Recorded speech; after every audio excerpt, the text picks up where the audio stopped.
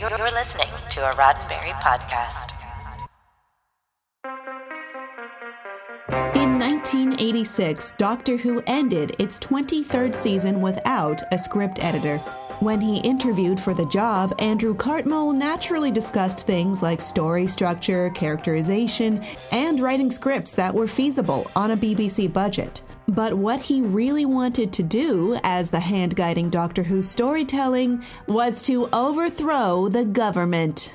According to Cartmel's autobiography, that answer got him the job. And his very real dissatisfaction with Thatcher-era politics led directly to a story that premiered on this day in 1988. I'm Kim Horcher, and this is your Sci-Fi 5 minutes of science fiction history for November 2nd, the day that the Doctor and Ace met the Happiness Patrol. As the script editor throughout the 3-year reign of Sylvester McCoy's 7th Doctor, Andrew Cartmel was eager to find and develop new writing talent. And whether consciously or subconsciously, he assembled a stable of rookie writers with a political bent very similar to his own, including Graham Curry, writer of The Happiness Patrol. Over the 3-part story, the Doctor and Ace, who is making only her 2nd trip in the TARDIS, visit a troubled human colony on the planet Terra Alpha. The colony's governor, Helen A., rules with an iron fist, and it's literally illegal to voice displeasure with her policies. Actually, it's illegal to voice any displeasures at all. Anyone who openly expresses any negative emotions of any kind find themselves surrounded by the Happiness Patrol, an all-female firing squad tasked with removing so-called killjoys from the population permanently. The 3 parts of the story happen in a single night, a night on which the Doctor decides that this is an empire that urgently needs toppling before anyone else dies.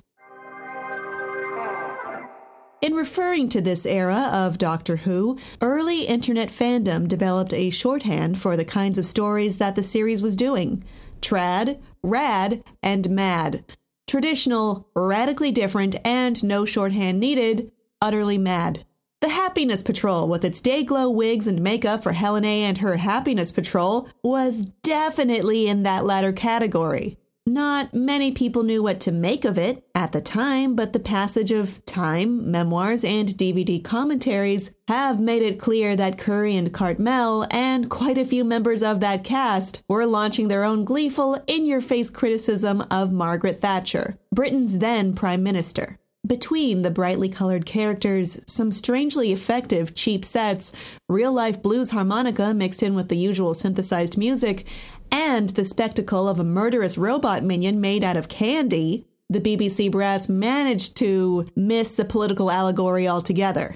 But some sharp-eyed critics noticed the allegory, and some even detected social commentary that wasn't in the foreground, including the plight of the gay populace under Thatcher's less permissive regime, and the state of organized labor in the UK as well.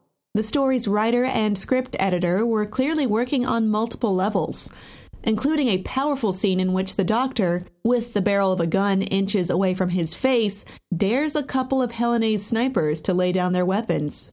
As for the Doctor and Ace toppling an entire government overnight, this was an early volley in Cartmel's plan to introduce darker shades of the Doctor's personality, recasting the time traveler as a master manipulator, a personality trait that has worked its way into 21st century Doctor Who.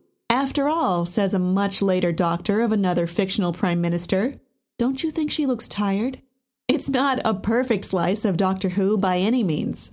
The alien makeup for Terra Alpha's indigenous inhabitants weren't quite ready for prime time, and there's a creature somewhat important to the plot that's brought to life by a less than convincing puppet. But the Happiness Patrol also painted the TARDIS pink and gleefully proved that Star Trek wasn't the only sci-fi on late 80s TV that could tackle serious topics. In hindsight, it seems that happiness did prevail after all. This has been 5 minutes of science fiction history, your daily Sci-Fi 5 for November 2nd. Sci-Fi 5 is produced by Roddenberry Entertainment. This is a Roddenberry podcast. For more great podcasts, visit podcast.roddenberry.com.